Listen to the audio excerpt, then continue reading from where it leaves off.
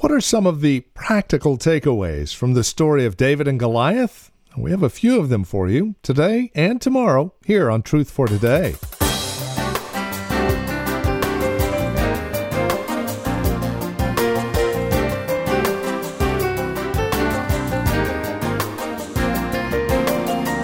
For those of us who grew up in the church, this is one of those definite stories you and I are familiar with from Sunday school, David and Goliath. But there are some very practical applications to be gleaned from this marvelous passage of Scripture. Won't you join us? This is Truth for Today with Pastor Phil Howard from Valley Bible Church in Hercules.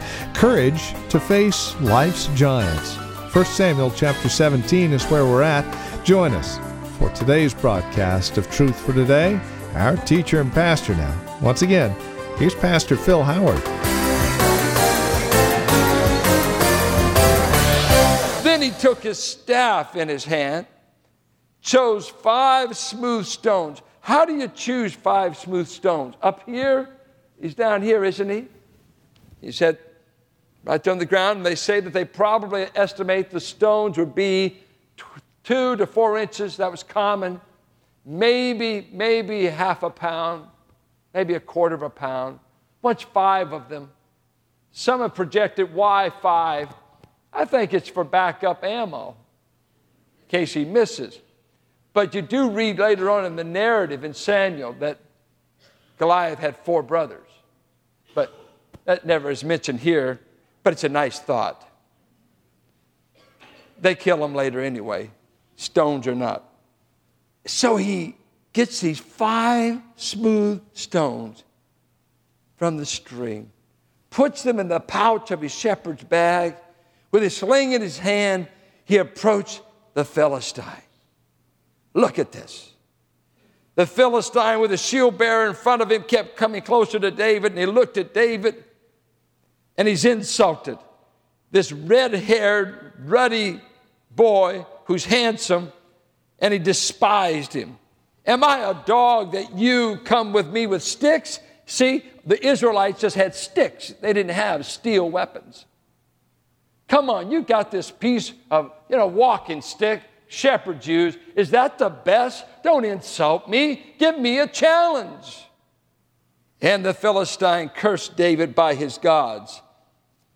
And I guess it's not too bad to use the name of gods that's just been knocked off, but he cursed him by the name of Dagon. Come here, he said, and I'll give your flesh to the birds of the air and the beasts of the field. David said, you come against me with sword and spear and javelin, but I've come against you in the name of the Lord Almighty, the God of the armies of Israel, whom you have defied. This day the Lord will hand you over to me, and I'll strike you down. Now, this is not a positive thinking course. There's a difference between positive thinking and faith. Positive thinkers still can get slayed. This day the Lord will hand you over to me, and I'll strike you down and cut off your head. What, with a shepherd's staff? I'm so sure of it that I'm going to get what you've got to cut your head off. Because shepherd's staffs don't cut. This is how certain he is. Today, I'll give you the carcasses of the Philistines' army to the birds of the air and the beasts of the earth, and the whole world will know that there is a God in Israel. You see, David is taking the battle between the gods. My God versus your God. This is not a battle between you and me ultimately. It's between who I represent and who you represent. My God is going to rout you. Not me, by myself, in my strength, but you've insulted the people of the living God. I'm coming to you in his name. And all those gathered here will know that it is not by sword or spear that the Lord saves, not by might, nor by power. For the battle is the Lord's, and he will give all of you into our hands. And the Philistine moved closer to attack him, and David runs towards him. He's running. I'm telling you, it's one thing to say what you'll do, but when you run right into the face of the enemy, he's running at him. Whoop! Stone hits him in this remarkable, this young man who taught him this. And he runs up there and throws it. If you read in the book of Judges, the Jews were very accurate with these slings. But I'm sure a divine hand was guiding it and put missile speed behind it. And whoom! Hits this giant. Some scholars went so far to say hit him in the leg. I don't know where they came up with that. Hits him, he falls to the ground. And David, to make sure he's dead, runs to him, slings the stone, hits him on the forehead, and the stone sank into his forehead, and he fell face down on the ground. So David triumphed over the Philistine with a sling and a stone. Without a sword in his hand, he struck down the Philistine and killed him. David ran and stood over him. He took hold of the Philistine's sword and drew it from the scabbard, and he killed him. He cut off his head with the sword. And the Philistines saw that their hero was dead. They turned and ran. My, what a story. I never forget hearing it as a boy. Fascinated. Why did God put this story in the Bible? Israel faced an impossible situation, and they were stalemated because they had no one leading them that was directed by the Spirit. There was no faith represented in the armies of Israel when David showed up. And when David shows up, there's two things we know about him. He's a man after God's own heart, and the Spirit of God came upon him from the day he was anointed in 1 Samuel 16. So we know that this is God's kind of a man. The heart he has for God is pleasing God, and he's a man that the Spirit of God wants to use. And so that we find out permission is granted by God to have impossible enemies or impossible situations. You can count on it. God had predetermined this impossible conflict. Why? So that God will work out his plan, so that God will reveal his man. God created and allowed a crisis of the two armies to come together. And God is going to show that there's always two armies, and only can the armies of God conquer when there's somebody that is trusting God. You can be God's people and still be defeated. You can be God's chosen nation and still be routed. You can be God's chosen people and paralyzed in fear when all the time God's looking for somebody who believes that I am bigger than the opposing enemy. The paralyzed army is paralyzed because they've got a king that they wanted, that had all the physical specimens, and what they traded was this. They traded a visible leader who lost the invisible presence. And now God's going to show them in this army. There's a boy that I'm with. You don't even know it. You don't even know he's been anointed. I did it in private. And I'm going to send my boy, my man, to this battle. And you will still look down on him because he only has the implements of a shepherd. He has the age of a young man. He has none of the credentials to win this kind of battle. But there is an invisible difference. I am with him. And it's so today. The enemy has large visible resources. And this world is energized even itself by an invisible force called Satan himself. And sometimes, though, in this world, since it's enemy territory, the people of God are often we're like David against the Goliath. We don't have Hollywood that makes movies to get out our message. Hollywood can undo what we teach on sex on one good movie. We can teach on sex and purity and morality for a year, and they can put out one movie in which millions will pay money to go and be said, do it a different way. There's giants all over and enemies of the army we represent, the army of the Lord Jesus Christ. But there's 6 ways I think David in the story responds to an impossible situation that maybe we can lay hold of, that it might help us. The first thing I think he did that's beautiful is David recognized who the enemy was. That sounds so simple. So simple. But until you know who the enemy is, you can never fight God's battles. Because when the boy shows up, I see at least 3 enemies at the camp. I see the man at the camp that's going to chase him like a dog for 10 years.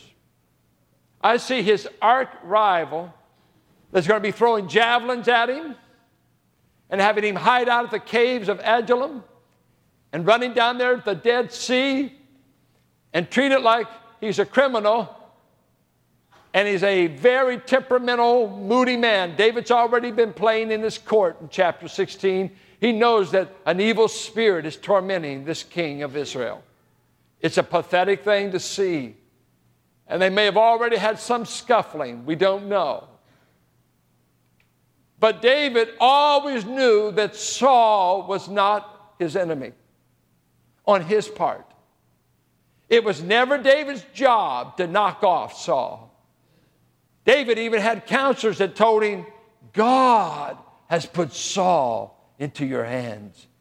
Kelly, God's doing you a favor. And David, the man after God's own heart, knew he had never been anointed to kill Saul. 2, he did not treat Eliab as his enemy. He didn't come down there to win a battle with his brother. He didn't get into a shouting match with Eliab.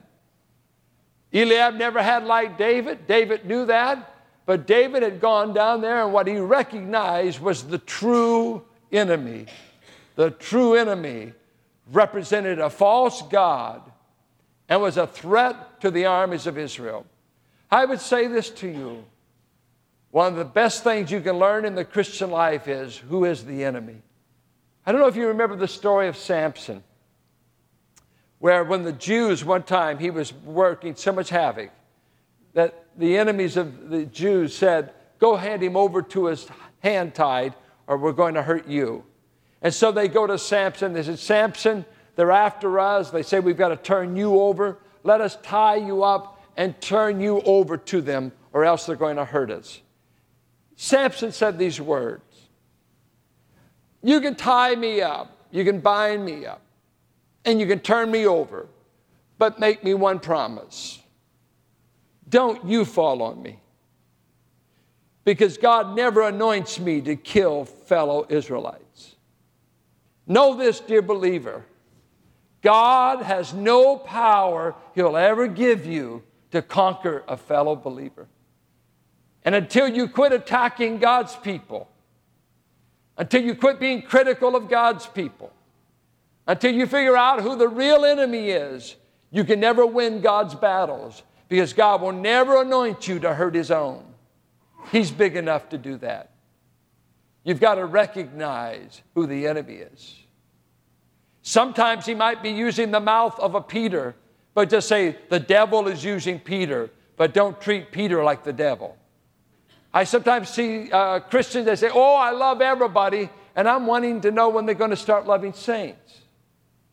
I want to remember my neighbor, or some people just say, no, you got to know this.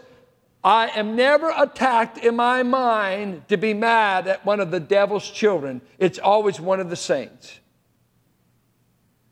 And when you're in this battle, the enemy will always keep you focused on something wrong with one of God's kids. I wonder who's planning that thought. Get mad at some of the hell's angels. They can take it. They can handle you. They don't care if you're mad at them or not. But I've watched the enemy of my soul. He loves to make me take the war to a saint. The warfare is with the accuser of the brethren, who's the head of another army that hates the army we're in. And so until we quit fighting with ourselves, we can never put our strength in fighting the true enemy. He loves a divided house. It always crumbles. Secondly, he refused negative thinking and criticism. He refused it. Eliab, you're conceited. David didn't say, oh, I must be. Let's study the navel. Maybe I am. He wasn't even into that. You've got to be able to live with criticism to ever win any battles for God. Someone's going to say you're in it for the wrong reasons. Can you imagine? It would look a little, I would be mad at him too if I was Eliab. Where is he getting this courage and this strength? Doesn't he know we've been looking for a solution for 40 days? The audacity of this young punk to come into the camp and to act like he's got the solution. You're conceited. You think you're God's gift of soldiers, and Dad's only entrusted you with about 13 sheep. No, he wasn't conceited at all. He was insulted that God's name was being blasphemed by them caving in to the enemy. And then he did not take the advice of, I think, a well-meaning king, but he did not buy into it. Myself, I would have been looking for any excuse you could have gave me to get out of this. Right? I am too young. I'm too young to die. But Saul said, you're not able. Now, he was absolutely wrong. Because was the battle going to be based on the strength of any Israelite or based upon the strength of Almighty God? The strength was going to be from God. But God does not give His strength out to people who are not trusting Him. He only dispenses it through the channel of faith.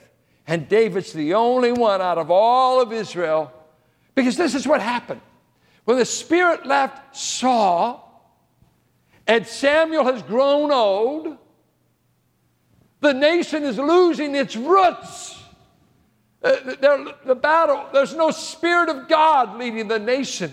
And all of a sudden, this chosen people that had been led out of Egypt through the Red Sea and miraculously fed, and the Jordan River at the swelling of the winter floods stops, and they walk across, and Jericho falling down after a 7-day march around it. They've lost the sense of their miraculous beginning, miraculous history, because when you lose a sense of God, you lose courage. And David has been not running with the aristocracy of Israel. He's been hanging out with God out in a solitary place, taking care of sheep. And when you run with God, you get to believing He could do anything. You get the feeling He's bigger than your enemies. And so he won't listen to the king. He doesn't listen to Eliab. And he obviously is not listening to an unbelieving heart. He listened to the heart that was in pursuit of God. He refused to use the weapons of the rejected. Saul, once again, I think in a kind gesture, I credit Saul. Here, let me give you what I've got. I want you to have every advantage you can. Here's a tunic. Here's a sword. And David says, no, I'll take the implements of a shepherd, a staff and a sling. But God's weapon was not a staff nor a sling. God's weapon is always a man or a woman who believes Him. And then He uses whatever you've got in your hands. If it's Moses' rod or David's sling, the sling didn't win the battle and the rod didn't part the Red Sea. They were the weak instruments God worked through. But David knew, I don't need a king's sword. I need a God's power. I can do it just fine with what I've got. I like this. Did you know God will use you just the way you are if you're trusting? He's not trying to make everybody into God doesn't have some clone out here that He wants us all to be like. I cannot tell you how much pressure in coming up in ministry there was to be everybody's ideal preacher, pastor. Everybody wanting to pour you into their image, to fit their expectations. And about the time I thought I was classy, they said, "You're from the South, aren't you?" I said, "Are you saying I'm touched?" "Yeah, you are. You sound like country people." "You got something against them?" "Well, you sound like you're from Richmond." "Yeah, I am." Need a little bit more, especially when I went to Dallas. I never forget, I was in a theological debate with a bunch of guys, and this one guy says, "He may sound country, but he'll win the debate." That's why I love being where I am. It's where I've been all my life. Beethoven was a man that, as you know, struggled with hearing, eventually lost his hearing. When he wrote his Ninth Symphony, he was totally deaf. He only heard it in his head. He never heard it when the orchestra played it. Just think of that. He wrote it by note from the head without hitting a note on the piano. He couldn't hear it. And Beethoven got word that one of his best friends had lost a child. And Beethoven was very crude, was very rough because of loss of hearing. If you've been around people that lose hearing, they're very awkward at times because you feel left out. You don't know if you heard. So he did not have the best of social skills. But he felt he must, by all means, go to the side of this grieving friend of his. And they say he came into the meeting, he just greeted them, and then he just walked over to the piano without saying a word and poured out his emotions for 30 minutes on the piano, expressing what he felt about the situation by music. And then he went to them as he left and said, "I'll be praying for you," or goodbye. He just come and greet. He didn't say probably over 20 words. And later on, this individual wrote these words, "No one said less, but no one's visit did more for me than Beethoven's." You see, he used what he had. He did it the way Beethoven did it. And David, there's something remarkable here. He doesn't go through a self-esteem class to start looking like a soldier. I'm not trying to be a soldier. I'm a shepherd boy that believes God. There's something wonderful that God uses all kinds, all types, but there's one common denominator. It's not their accent, their look, or their weaponry. It's how they trust God. That's the great weapon. I think the fourth thing I pick up from this story, and I only see 100 things in it, so forgive me. He remembered his past victories while facing present challenges. King, I don't need what you offer because you weren't there, but I've already killed a lion and a bear. And he says, the Lord has already delivered me from some enemies. Studying God's Word that we might grow in grace, that we might be encouraged in our walk and relationship with Him. You're listening to Truth for Today and Pastor Phil Howard.